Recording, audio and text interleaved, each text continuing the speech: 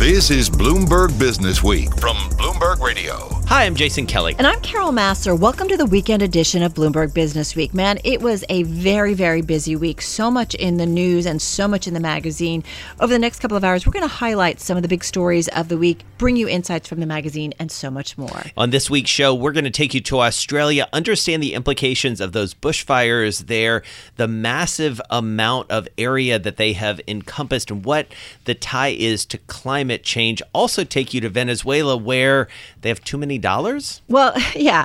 Go figure. That's a problem. It's a country with an economy that's crippled quarter after quarter of declines, stifling inflation. They've attracted a lot of dollars, but as a result, that has certainly created a problem.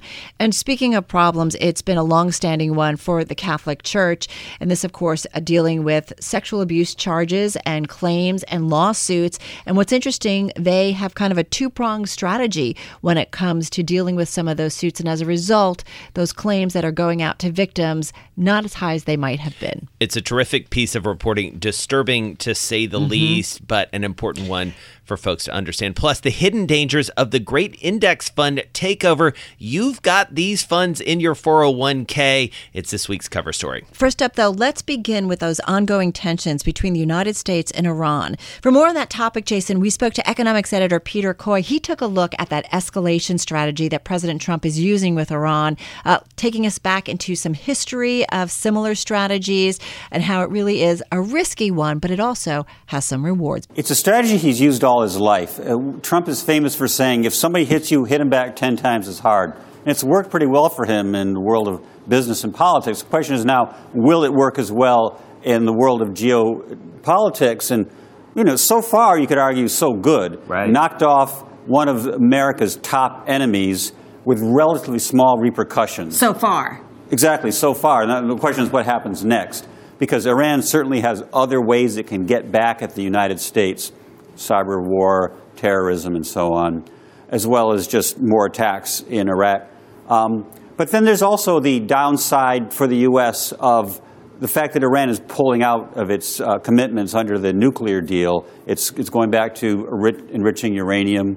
The turn of public opinion in Iraq, until very recently, the Iraqis were turning quite negative towards Iran, and now they're pivoting towards being wanting the U.S. to get out. The Iraqi parliament had a symbolic vote to tell the United States to go home. So, it's definitely a mixed bag whether this kind of strategy works. Right. Well, and it's a geopolitical story. It's also a geoeconomic story in many ways.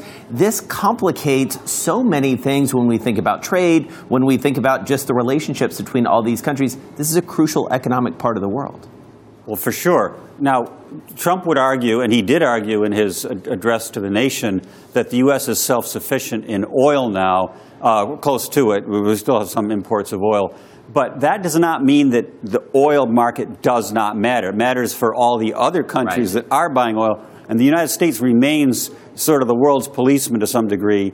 And so it's a bad thing if suddenly the Strait of Hormuz is blocked, for example, by Iran and oil can't get out. What I think is interesting, and you really do look into this whole idea of the escalation strategy. You write in this story that President Trump is running into a dilemma that we've seen other U.S. presidents face, how to fight a foe who pokes and prods using asymmetric warfare. Right. This isn't your typical foe. That is fascinating. And you go back to Richard Nixon in the Vietnam War, 1970. That was when the U.S. was trying to decide what to do, whether they should go after the Viet Cong bases in Cambodia, which it did, expanding the war, enraging U.S. peace activists. And what Nixon said at the time was he didn't want the U.S. to become a pitiful, helpless giant. That expression has gained currency, which still gets used today. Trump identically does not want the U.S. to be a pitiful, helpless giant. Right. It's also interesting, too, and Peter, you've written about this before and you write about it again, that this is the United States in a different position in a very different world, and that also contributes to this asymmetry that we're seeing. There's not a lot of precedent for the U.S. acting in this way in a world that is like this. Well, Trump is not your typical president. For better or worse, there are people who love this kind of strategy. They say, it's about time the United States stopped treating other countries with kid gloves and hit hard. And I talk to people who think that this could work. It could have a deterrent effect on further Iranian aggression. So the jury's out on this. And that's Peter Coy, our economics editor, taking a little bit of a political bent this week. It was the lead of the politics section, and a reminder, candidly, and we talked about this with Peter, that politics and economics inextricably linked in many ways, especially because so much of the interest in the Middle East is ultimately economic, be it oil, be it just sort of economic strategy in many ways. Well, and it really gets to, Jason, bottom line, that the President Trump, has positioned his moves against Iran as an attempt to really scare it into a more submissive stance toward the United States. But the result could possibly have that opposite effect. And that's the game that we're playing right now, or the United States is and the administration is. And I also think what's interesting about this is we always look back to history for precedent, history for comparisons. And yet, if there's one thing we have learned during the Trump administration is that history, past performance, as they say on Wall Street, is not a guarantee of future performance. And you do just wonder whether this time really is different. And the other thing I just want to get to is, and I think we have talked increasingly about these stories in the magazine, about the United States as a global player kind of backing off from the global stage. And you do wonder if ultimately U.S. forces are out of the area, out of Iraq in this case, what kind of power vacuum is left and who fills it if the United States is not there in some form or another. So this story has been front and center, Jason, no doubt about it. It's been in all of the news reports, but I also feel like the Golden Globes, you had so many actors and actresses bringing attention to the fires, the devastating fires in Australia. Well, it's an amazing story and a really important one, and a reminder of the fragility of the climate right now. Who better to talk about that angle than Eric Roston? He joins us from our green team. So tell us what's going on in Australia and the implications from a climate perspective. It's very difficult to dispel what's going on in the ground there and the incredible suffering. There have been 24 deaths, and communities have been uprooted and have uncertain, at least near-term futures. When you take a step back, you see that this is a part of a problem we've been talking about for a very long time, and that's climate change. And the fires aren't over, right? The fires of this scale, which basically have never been seen before, will go on for months. They've already been going on for 3 or 4 months, and Australia isn't even in its peak summer season yet. There's not a lot firefighters can do. They can try to contain them, protect people and property, but expect this to be in the news for months. You know, it's interesting. There's a stat in this story that talks about that the bushfires that have burned a combined area twice the size of Switzerland. And as you mentioned, they're not done yet. So just to get an idea in terms of size and scope, it's staggering. Not only that, but think about more than a year ago now, the California fires. Right. And those absorbed so many people's attention, caused so much devastation in this country. And also we spoke last year in 2019 about terrible fires in Brazil. The Australian fires are more than twice as much as the California 2018 and the Brazil 2019 fires combined. And so how does this play into the climate picture? I mean, what are the direct ties or even the indirect ties that we can draw from this devastation? It's pretty straightforward. The 2019 was the hottest year in Australia on record, which goes back about 140 years globally. It was also the driest year in Australia on record, and those are the two things you need to have a bad fire season. They knew months and months ago that it was going to be a terrible fire season just because of what 2019 was like in Australia, and also what the last 20 to 30 years have been like in Australia, which is, depending on what part of the country we're talking about, a 10 or 15% trend toward drier conditions. I think most of us, I think it's safe to say, who are, reading about this and folks that are reporting on it are saying it's climate change. And yet, from what I understand within the country, that they're not necessarily saying it's climate change.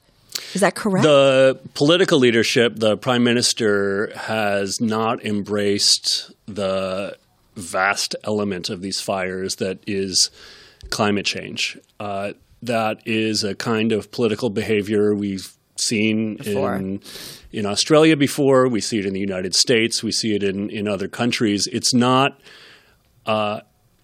based on factually tenable positions. You cannot say that climate change is not happening and be correct. It is human-caused, and it's an increasingly important factor in everyday weather. What kills me about this story, and I just have to bring this up because this story kicks off and talks about a report that was released back in July of 2007. I think about the New York Times that did reporting decades ago, right? Was it about climate change? And there were things that could have been done to prevent where we are today. So it's not like, oh my God, we all woke up and said, look what's happening to our climate. Like there has been a lot of research and reporting done for decades that this is where we were headed, and here we are today. I think it's we is a word that I'm serious. Yeah. That really deserves some scrutiny here. Like we, as a human community, led by scientists who study what's going on, have known about this for a really long time. We, people who get up and have families and have jobs and are just trying to get through the day, do not know. It's an issue. Climate change, it's an issue. It's complicated, or at least until the last few years it's been complicated. So I think there's a lot of people who are still waking up and realizing that this issue is not like any other issue. Right. There is a scale and an inevitability or inertia to this issue that's different and worth noting. The problem is, and you guys pointed out, fossil fuels still make up, 85% of our total energy consumption. That's not likely to change anytime soon. We hear about automakers and everybody working on it and other, companies working in terms of alternative energies. But that's the stark reality of where we are. And unless we change that, and you guys point out in the story that there's the technology out there to do it, it's just not being either embraced or enacted fast enough. Yes and no. Like we do have the tools, and the story of the last 10 years has been absolutely breathtaking and fascinating to watch, and that's the 85% decline in the cost of solar power in the last 10 years, the 50% decline in the cost of wind power in the last 10 years. And there's even really hopeful signs in many nations already. There's I wish I had it, a really dramatic depiction of the United Kingdom's energy use historically. And the vast majority of it is coal. And so this chart is most of it is just black, representing coal. Right. And then what you see in it over the last 20 years is this vast use of coal goes down to almost nothing. Wow. As gas comes in, as renewables come in, as nuclear comes in. So Great Britain has done a really remarkable job in a very short period of time almost making coal disappear.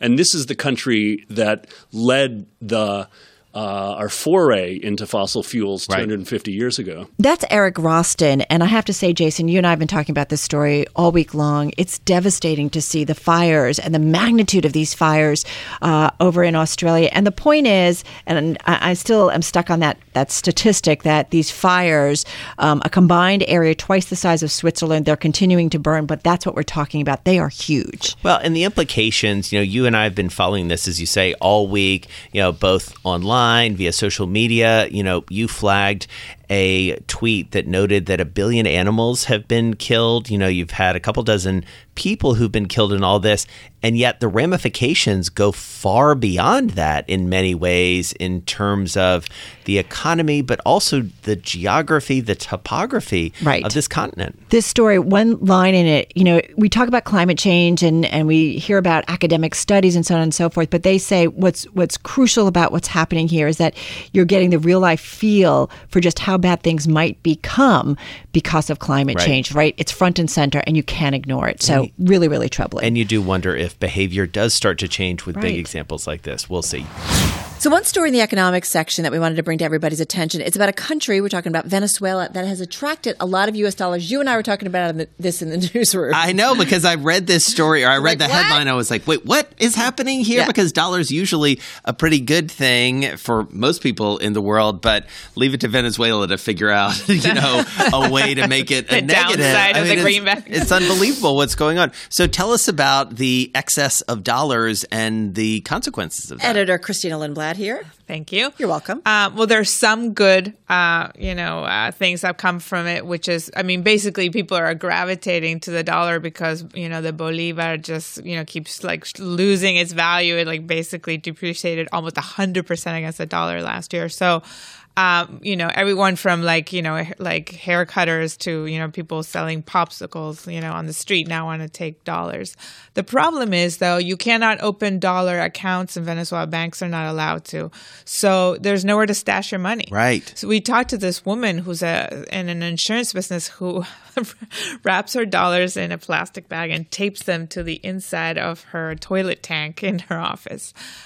So there's a big concern that this is going to spark another wave of crime like the one that Venezuela saw at the end of the 1990s, which was pretty severe. Help me understand something first. Let's talk about the bank situation. So if I go to a bank in the U.S. and I have a foreign currency, can't they change it and deposit it? Well, but nobody wants to change their dollars into bolivars Because it's worth nothing. Yeah, because a week later, right. So you want to keep your dollars, but in very few countries are banks really in the business of opening foreign currency accounts. So people are hiding them truly, as you said, under their toilet seat or in their mattresses, and you're talking in some cases thousands of dollars. Right. Some banks are allowing people to put them in their safety deposit box, but imagine how you'd have to take out many, right, after a while if you're a business trying to shove dollars into your safety deposit box. Well, and you have people, trying to get the dollars out of the country even. There are limits on what you can do. So you have an anecdote in the story about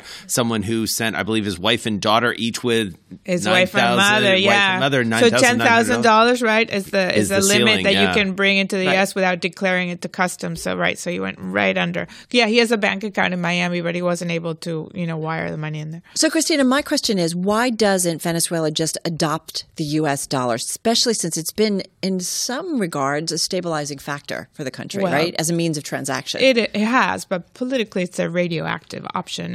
Other countries have done it, though. It's true, but the U.S. has sanctioned Venezuela. This is basically the U.S. is kind of, diplomatically at war with this country. So it would be a loss of sovereignty that would be unacceptable to the Maduro regime. At the same time, the government has actually, Maduro has publicly said that, informal dollarization has been good for Venezuela, because it has provided more price stability. It has, there's an incentive now to save and invest that there doesn't exist with the Bolívares, right? So it's it will stay in a gray area. A lot of other countries actually tolerate this, there's countries in Africa and other places that haven't formally dollarized, but, tolerate the informal dollarization. There's a story in the economics section. It's about a country hoping to attract a sports industry. And Jason, it has to do with kind of making over its image. It's also about diversifying its economy. We're talking about Saudi Arabia. Politically, it's been in the news a lot over the last couple years, not in a good way. Right. Economically, it's one of the most fascinating stories across the globe. The de facto ruler, Deputy Crown Prince Mohammed bin Salman, he is trying to change the culture and the economics of the place. Christina Lindblad, she oversees the economics coverage. This is a fascinating story. We were talking before we came on air. I really love the richness of this, pun intended, because this is a very tangible way that the kingdom is trying to move itself into the modern era. That's right. So they have a blueprint called Vision 2030 for how to diversify the economy. And part of it is to boost kind of Western style entertainment. So everything from music concerts to sports events. And the sports events is something that they've been leaning very hard on in this last year. And already in the year, we've had a very busy calendar. Well, in December, there was a big boxing match. And then last weekend, it was the beginning of the Dakar rally, which Saudi Arabia is hosting for the first time. And then there are going to be a series of soccer exhibition matches that they've cut a $130 million deal with Spain's soccer federation for that. And that's Christina Lindblad talking about Venezuela and then Saudi Arabia. I really liked the Saudi Arabia story. I mean, in part because I've spent a fair amount of time in the UAE. I've spent some time in Qatar as well. Sort of seeing the transformation of those economies, what the rulers, and that's what they are, of those countries and Emirates have been able to do, attracting a lot of big name brands. And in this case, big brand athletes in some cases, and yet it's also a reminder that it's not so easy. Money doesn't solve every problem. Yeah, it's a really interesting story. BlackRock, Vanguard, and State Street, they have amassed trillions of dollars under management. Jason, they hold about 80% of all index money, and that's why they become known as the Big Three. They've got a nickname. That's what insiders call it, but it's a real thing in a lot of ways, and owing a lot to the extraordinary power, at least on paper, they hold. But we want to look into what that power actually means, how they're using it, and how it might be differently construed. Annie Massar helped write this story. It's in this week's Business Week. She's in New York. Hi. Hi, how's it going? All right, this is really important for people to understand, in part because literally everyone listening to or watching this touches these investment firms in some way or another, I would imagine. Exactly. Index funds have just enjoyed explosive growth over the past decade or more, especially in the wake of the financial crisis, when investors have realized, hey, it makes a lot more sense in a lot of cases to just put my money in a passive index product and just track markets that way instead of paying for active management. And over time, you've concentrated a lot of, first of all, assets, and second of all, voting power then through the shares that they own in the Big Three that you mentioned. And we want to get into that concentrated power and this kind of common ownership by one entity or just a few entities. But remind us, I mean, when index funds kind of came on the scene, they've been around for a few decades already. We've all thought, what a great thing, right? Lower fees, this is good for investors. Yes, they are unquestionably a great innovation for investors. And investors who are trying to just make the smart financial decision may well decide it makes a lot more sense to own index funds than pick individual stocks or pay for someone to pick individual stocks for me. And then what happens is the index fund firms like BlackRock, Vanguard, and State Street have the voting rights for all the companies that are underlying those index products. And as a result, they've amassed a ton of voting power in each of these companies that they own. Well, and throw out some numbers. I thought this was really striking. Combined, the Big Three own, about 18% of Apple, 20% of Citigroup, 17% of B of A. I mean, you're talking about that's a big position. That's right. So if you put together all of their ownership stakes, on average for S&P 500 companies, the Big Three own about 22% of those companies. Amazing. Now, what they say is that they're never going to vote as a block. They're not coordinating how they vote in matters like, board elections or M&A deals. But it's just a striking kind of consolidation of power in some ways. And I think that what the academics and activists say on this is that you just have to watch that trajectory and monitor how that power is being used. They're also managing the retirements of a lot of the companies that they ultimately have stakes in, right? That's one thing that's come up. So you've seen various academics come at this from different angles, and one question is, how are their interests and stewardship initiatives clashing, or do they clash? And that is one thing that's come up in academic papers for sure. What the firms say is that they have these stewardship divisions, which are tasked with going out to individual companies and talking about any kind of issues that might affect their industry. Right. Yeah, well, I mean, think about it, right? So you have these Big Three, and they're managing their retirement plans, and at the same time, they hold a pretty significant position in those shares. So you do wonder, might they possibly vote on matters that might appease management, right? Because they also they want their retirement business, right? I mean, this is all kind of complicated and kind of interesting relationships. Yeah, there are some interesting nuances. And one thing that's kind of funny to consider is that academics come at it from two different ways in these two different angles. So there's one camp that says, look at all of this voting power that BlackRock, Vanguard, and State Street have amassed. Does that mean that they could one day sway votes one way or another in a way that's worrisome. Another camp says, look at how big these fund companies are and how many different individual stocks they hold. Right. And are they too hands-off? Right. And that's what BlackRock's Barbara Novick has called the Goldilocks dilemma. Are they doing too much? Are they doing too little?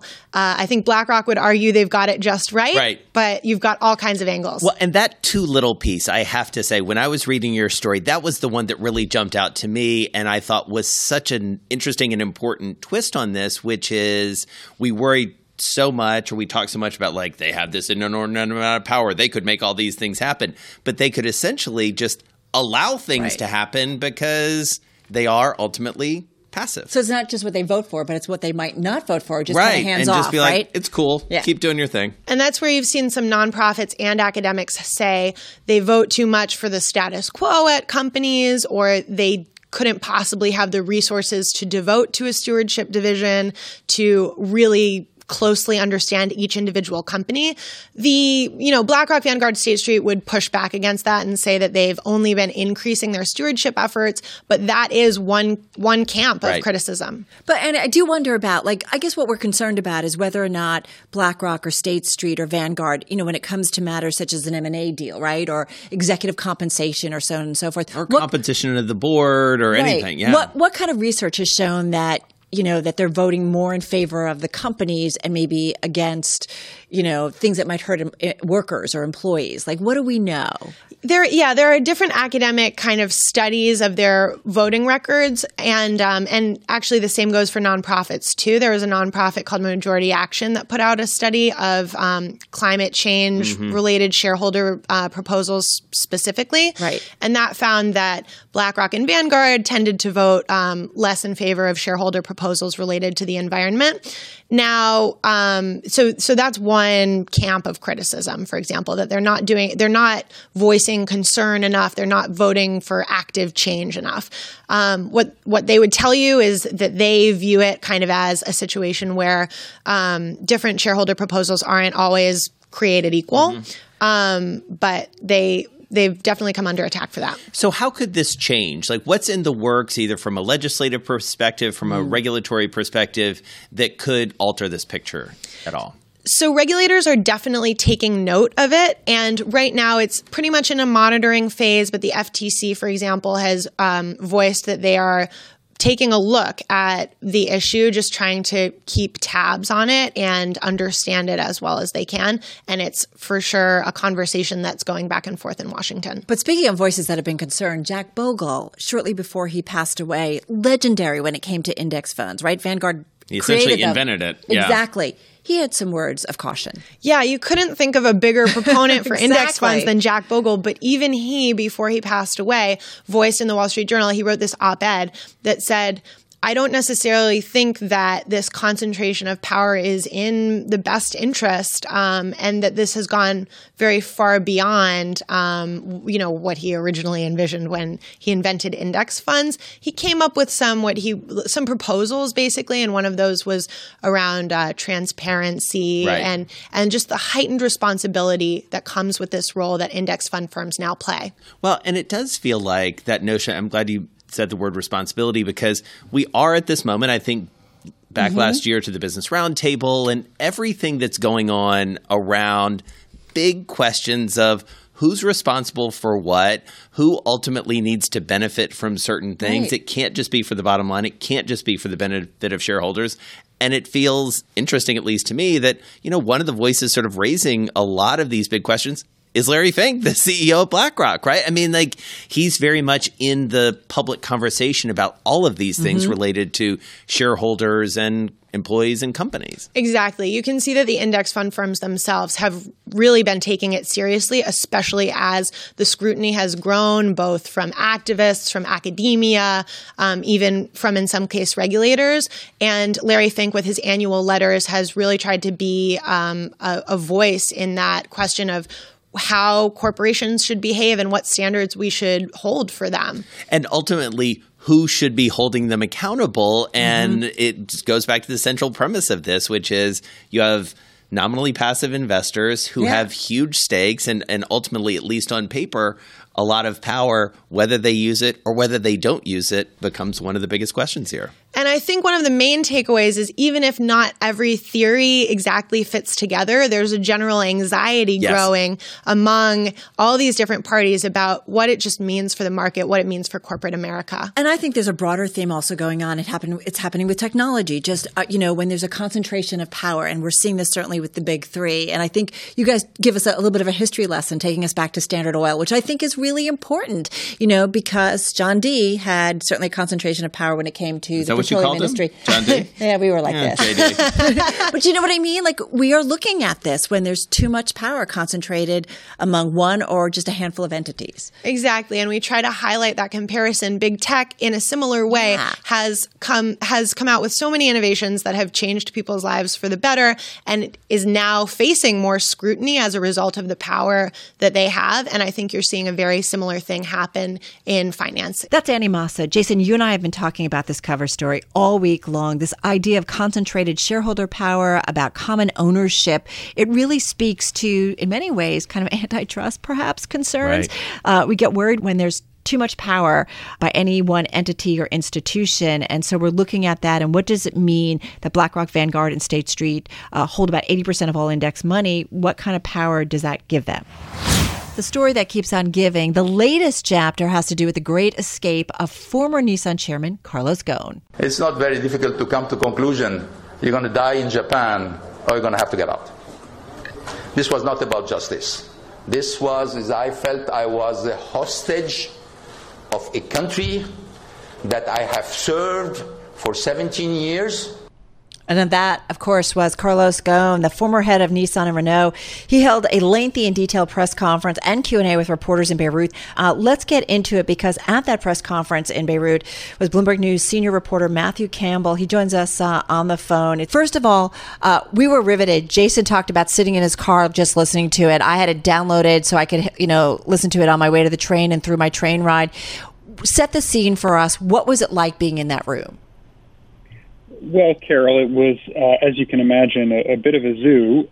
Quite a lot of reporters jostling to get in. There were many more on the street outside who hadn't been let in.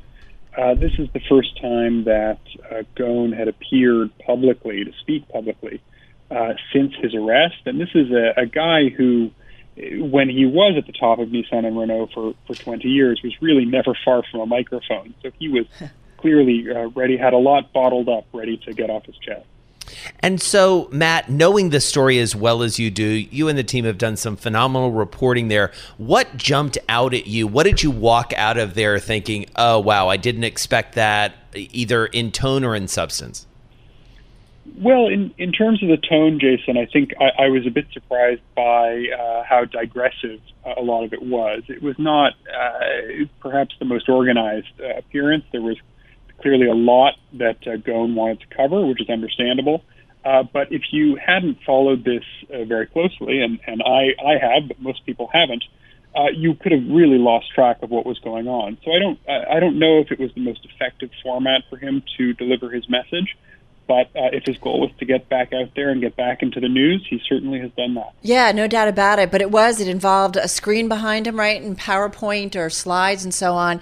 I do wonder, too, Matt, if it answered some questions or really, created a whole new round of questions. I think, Carol, it did answer some questions.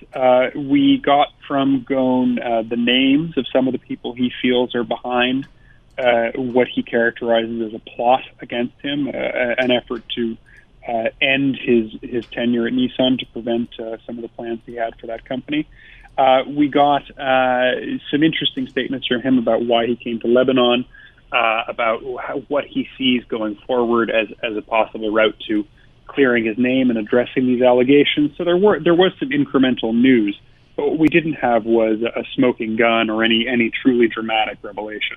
It was interesting, Matt, listening to it. And again, I didn't listen to it nearly as closely as you did there in the room. But it was notable how much he seemed to essentially say, look how poorly this company has done since I've been gone. And that tells you all you need to know about how important I was and maybe why they set me up in this way. Felt like he was looking for shareholder pressure here a little bit.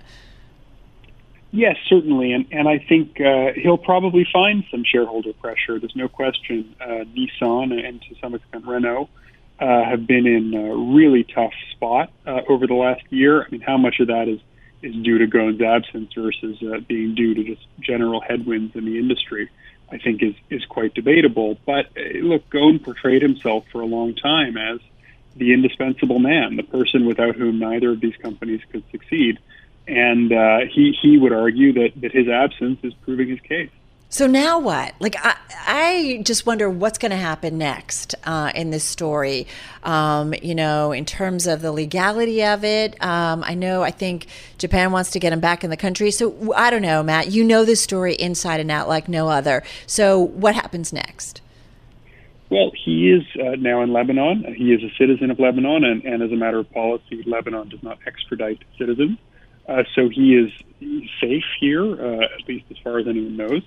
There is some talk that he sort of sidestepped today, but that I think we will see resurface, that he could be tried in Lebanon, or that he wants to be tried in Lebanon, because I think, life as a fugitive is not what he's looking for. He wants to clear his name, but he wants to do it in a country where he deems the trial fair. So that could be Lebanon, or I suppose it could be elsewhere. But that's going to be a big question in the next few weeks. And that's Matt Campbell joining us from Beirut, our man on the ground. He was so busy this week. What a tale. Wow. And he was in the room for that press conference. You and I were both riveted. You were literally like on the train listening on your mobile device. I was sitting in my car at the train station. I think I missed a train because he went on and on and on. What a scene. Yeah, absolutely. And the story isn't over. It is about, for him, saving his legacy, but the charges are still out there. There's so much still yet to be known. Matt Campbell's going to be all over it, but we'll get the latest from him.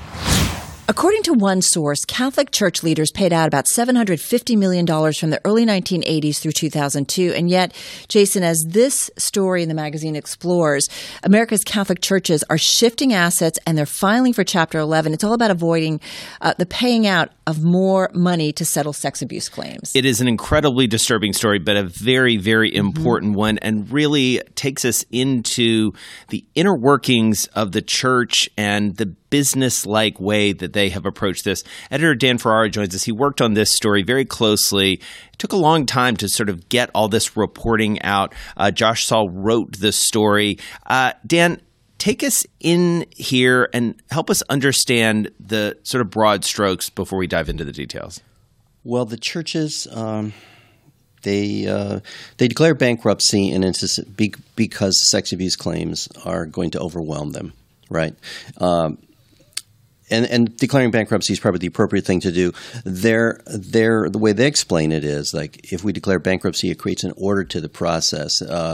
Imagine if they didn't do that, and then the first big claim could wipe them out, and no other victims would have access to any money. Right. So that makes sense on that level, like to declare bankruptcy. What the story is also examining, however, is steps that precede the bankruptcy, and that the church says are not about anticipating the bankruptcy, but steps that precede the bankruptcy, which diminish the size of the church's estate. So the bankruptcy will typically there's no hard and fast rule, but if a bankruptcy ends up if sex abuse victims end up splitting half the church's remaining estate, then the church has an interest in minimizing the size of that estate. Dan, and this is what's interesting, and I think most people listening, I think about, corporate America, right?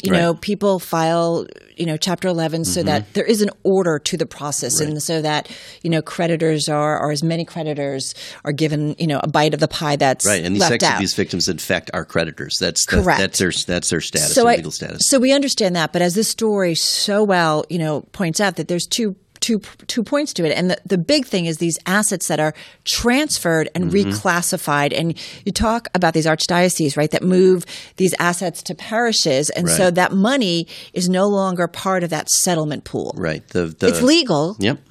But tell us a little bit more about that. It's legal, but it is in fact what is in dispute in bankruptcy proceedings. Okay. Like the churches will say that certain assets, like funds of money, real estate is the single largest one, says, well, that doesn't actually belong to the archdiocese.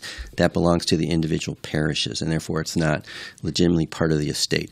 Well, in a lot of instances, the money was moved from the archdiocese to the individual parishes in anticipation of preceding the bankruptcy. Right, and that's right. the point in terms of the timing. Right. It used to be part of the archdiocese, right. and then it's moved off. So the lawyers are trying to, representing the victims, are trying to drag those same properties back into the archdiocese estate. Because the lawyers on the other side are essentially arguing that the church did this in anticipation of these very lawsuits and are seeking to minimize the estate. They're definitely seeking – yes, that's definitely an argument that they're making. And whether or not they say you did it in anticipation of it, they are saying, like, let's be realistic about who actually controls these things. So they may be in the name of the parish, but if the archdiocese has control – then they say that represents ownership. I feel like, so many things were going through my head when I was reading the story. I was thinking about, a couple that gets divorced, right? And, one of the partners moves assets before they start to go through divorce proceedings so that that's not considered part of the marital assets. Like, it almost feels like to that extent that's an analogy that one of the victims used, right? Because it happened in his own life. Well, there's one stat in the story, and I think Bloomberg Businessweek actually did a review of court filings by lawyers for churches, Catholic churches, and victims over the past 15 years. It shows that the U.S. Catholic Church has shielded more than $2 billion in assets from abuse victims in bankruptcies using these methods. So now lawyers are going after that, or tell us what's happening. It happens now. on a case by case basis, an archdiocese by archdiocese basis. Like, how often is it happening? Is it a lot of archdioceses that are doing this? Well, I think the story says that I think a half dozen or 7 states had sort of an open window, like there's not a statute of limitations applying to sex clergy abuse cases. More recently, a number of states have removed the statute of limitations, and New York State, for example, did it in last summer. Right. And the churches, a number of churches immediately filed bankruptcy for this is coming. Bankruptcy is the only option at that point. Many of those archdioceses had, prior to that, reclassified and reassigned assets. So, Dan, I want to talk about a key element of this story, which is a thread that actually pulls through the entire abuse scandal, which is sort of who knew what when in many cases, and who is ultimately implicated in the decision-making. Setting aside the culpability around the actual abuse and the cover-up of abuse, this story documents some very senior church officials all the way up to the Vatican who essentially were involved in making these decisions. That seems like a key part of this piece. The decisions around bankruptcy and around asset reallocation. There's a dispute. Lawyers for the victims say that the lawyers for the church are saying we'd like to whatever they're talking about. We'll have to run that past the bishop, or we'll have to run that up to the Vatican, and the Vatican is saying this stuff is all done at a local level. It's not us. That's editor Dan Farrar talking about Josh Saul's story. And Jason, this is another one that has really stuck with us throughout the week. Absolutely. I mean, it's hard to get through it in some ways, especially if you have any association with the Catholic Church. It's very clinical what they have done, candidly, in terms of shifting assets. And apparently legal as far as we know. There are lawsuits ongoing in a number of jurisdictions, as Josh and Dan lay out, essentially saying you have hidden money that should be paid out to victims of this abuse that was perpetrated over decades. It's a really important story. It's not been told to this point, and I think will change and move the conversation and hopefully bring some different scrutiny to what's going on. Absolutely. Hey, you've got to hide your love away. It's a nice tune to walk us into the next segment. Jesse Westbrook oversees our financial regulations coverage at Bloomberg. He joins us on the phone from our DC bureau. And this is a really important story, though, and kudos to you and your team for putting this out there. Help us understand what went on with private equity companies or private equity-backed companies buying ads amid this discussion around medical billing. Yeah, so the backdrop of this, Jason, is surprise medical billing. A lot of people don't know this, but if you have an emergency, you go to the doctor, you may have situations at the hospital where all the doctors who treat you aren't actually covered by your insurance. There's no transparency into this. You have no idea. So often, or not often, but what can happen is you get a $10,000 bill in the mail that your insurer won't cover, and you're on the hook to pay it. So everyone agrees in Washington that this is, a huge injustice, huge problem. But it turns out that a couple of powerful Wall Street companies, Blackstone and KKR, own companies that do this, and they are have a big stake in it not happening. So they funded this massive ad campaign, more than $50 million spent last year. It was a dark money campaign, which is a term we use down here in Washington, where the people paying for a campaign don't disclose that they're paying for it. They sort of come under innocuous names of made-up groups. In this case, the group was called Doctor-Patient Unity. So this irritated a lot of lawmakers, and that's sort of where we are now. It also irritated the White House, which, really rebuked the private equity firms over this. Well, there's a lot at stake, right, for Blackstone and KKR. Big time. Yeah, tons of money. They bought these companies for a combined valuation of like $16 billion. So if those investments go south, it would not be good for Blackstone and KKR. Well, and what I find so remarkable about this, Jesse, going back to something you said just a few minutes ago, is everyone in Washington agrees. How often do you ever say that at this point? And when you and I were talking about this earlier, David Weston made this point too, that this is not just Democrats running for president who are like, private equity, you guys are the worst. This is the administration, the Republican administration, and key Republicans in Congress who are saying this is not good and it's not right.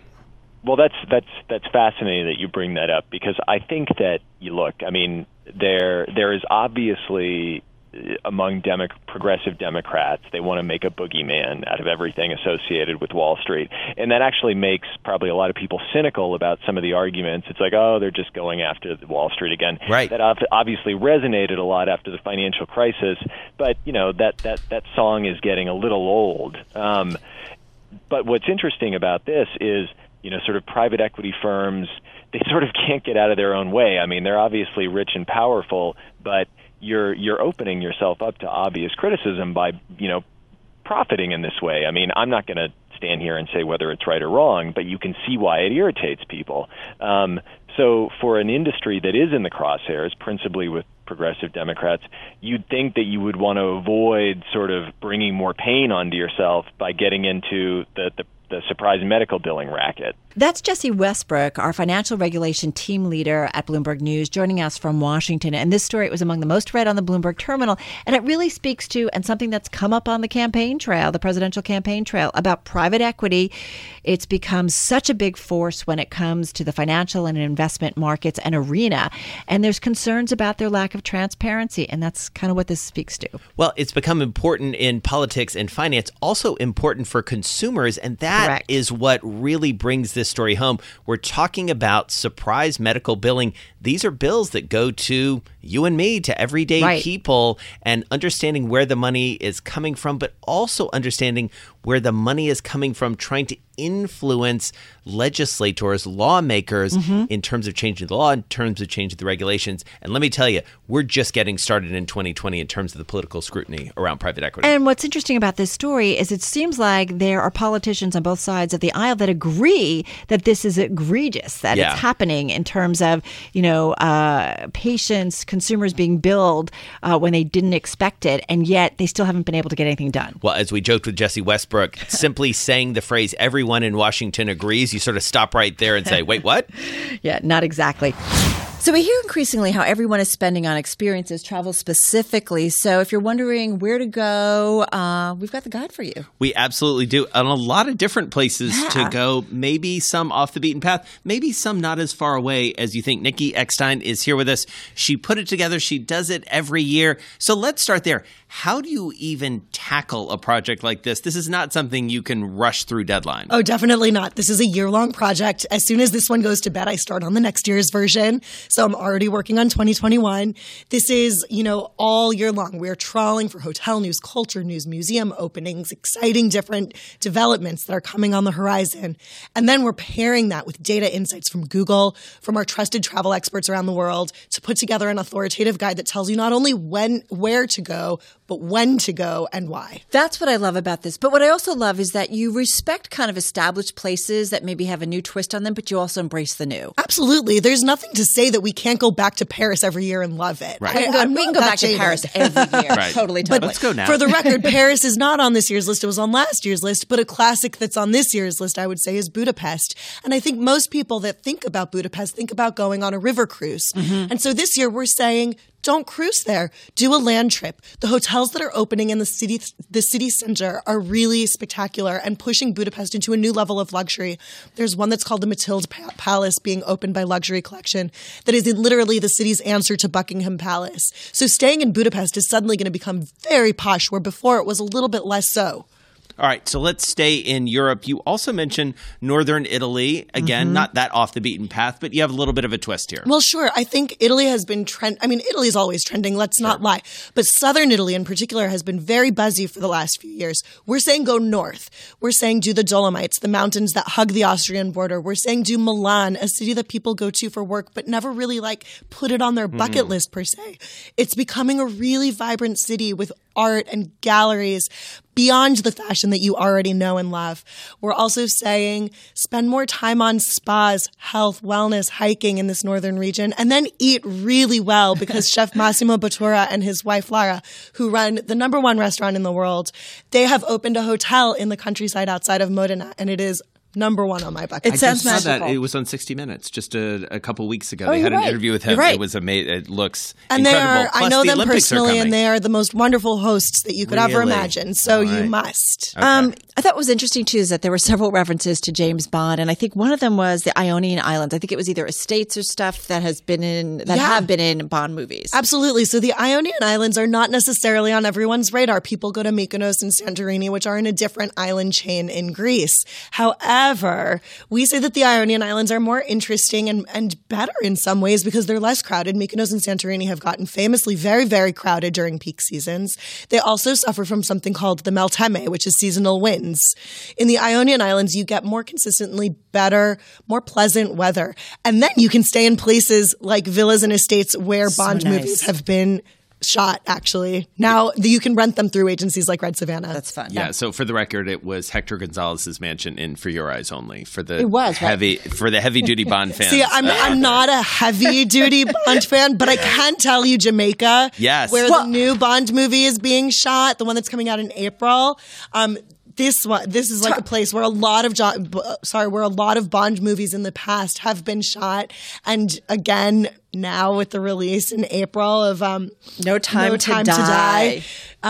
This is also where Live and Let Die was shot, so there's some interesting connections between those two movies, and some of the hotels are being renovated where the movies were shot in the past, so it's exciting there. Talk to us a little bit more about the beaches. That's what I love, and I thought what was interesting was Mozambique. Oh, Mozambique is super high on my wish list all of a sudden. It just catapulted there for 2020 thanks to a resort that's opening that is going to be, forgive me in advance for this price tag, it will be $5,500 a night. We will all go bankrupt staying there. No, but I will not go there. It's called Kisawa. I thought you'd be like, I won't go bankrupt. I was like, what? Hold on a second.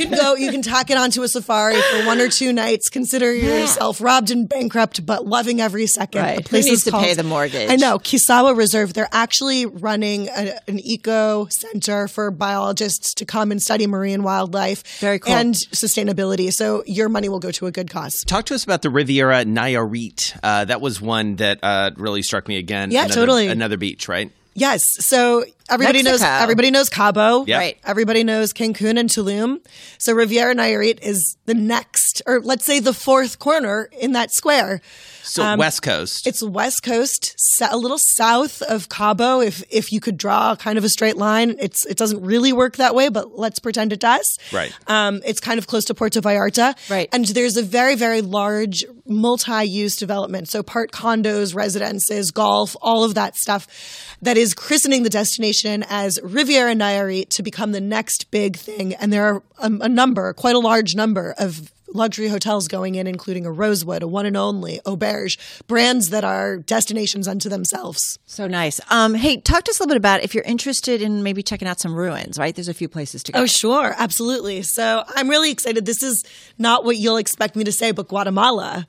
Didn't see that coming. No. So Guatemala has some ancient ruins. I mean, we know that Central America, Mexico, all the way down to South America, there is full of ancient ruins, and Guatemala is no exception. What's interesting is that the ruins there are still in the process of being excavated.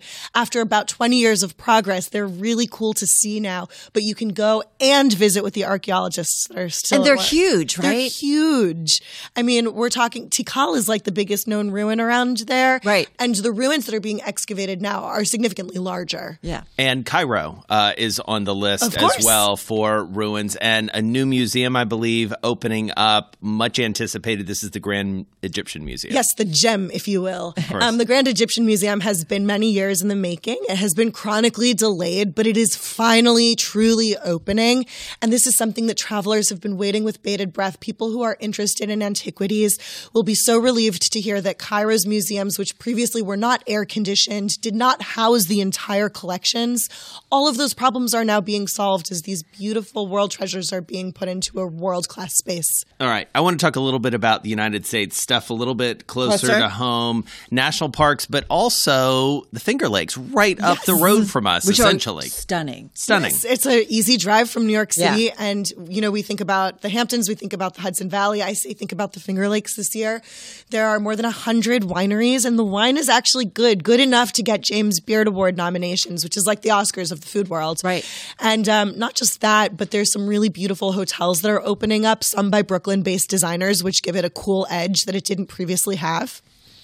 And out west, start with Yosemite. Yosemite. I get asked constantly, I'm going to Yosemite. Where do I stay? And I always draw a blank, not because I can't think of a place, but because they really don't exist. Right. It's this weird phenomenon. And part of it is... But that's what's nice about it, right? Well, you can't develop inside of national parks for a Right. reason. Right. But the problem is that then they become very congested because people have to drive from wherever they're staying a few hours away. And the parks become congested in the middle of the day because everyone drove in to see the thing that they wanted to see. Right. Now you can stay overnight in nice places right on the border of the park and get in before everyone else, before all the traffic clogs it up. Is My it favorite- RVs, though? Is it RVs? Or No. what are you staying It's in? better. It's converted Airstreams with a place called Auto Camp. And they've actually done a really nice job of making the inside feel pretty plush. And then there's a couple of other ones. Under Canvas does these really cool tents that Nice. are really properly serviced like a real hotel. Glamping? But like really, Yeah. people say glamping sometimes and it's pretty basic. This Yeah. is legit. All right. Talk to me about West Hollywood. I love this. I love neat Los that you Angeles. did that, yeah. It's a really cool, obviously, like sort of corner of the city. So much going on there. It's less than 2 square miles of a neighborhood, and it's just full of so many delightful things to do and see. And we decided to christen it all on its own as a place to go. That's partially because so many hotels are opening Right. there. We've got the One Hotel, we've got an Edition, and then there's the Michelin Guide, which obviously is a wonderful authority for where to eat. Has actually paid much closer attention in the last year to West Hollywood, doling out a pair of Michelin stars to Sushi Ginza Onodera, if that's your scene. Right. There's also a lot of stuff happening kind of on the fringes of the neighborhood. The Academy of Motion Pictures Right. Museum is finally opening. So you can really base yourself in West Hollywood and never go more than a mile radius and have an awesome trip. I know, I need a little nature, I think is what I'm saying. Yeah, exactly. All right. Nikki Eckstein, great to see you. Thank you so much. Thank you. And that wraps up Bloomberg Businessweek's Weekend Podcast. Thanks so much for joining us. I'm Jason Kelly. And I'm Carol Massar. Be sure to tune into Bloomberg Businessweek Radio live Monday through Friday now from 2 p.m. to 6 p.m. Wall Street time. And if you can't catch us live during that time, get our daily podcast for your ride home or whenever you want to listen, and get that wherever you download your podcast. And Jason, of course, now you can also watch our radio show, our daily radio show, live on YouTube. Just go to YouTube and search on Bloomberg Global News. Talking global domination here, Carol. You can get this week's edition of the magazine on newsstands now. The world is ours. We'll be back next week at the same time. This is Bloomberg.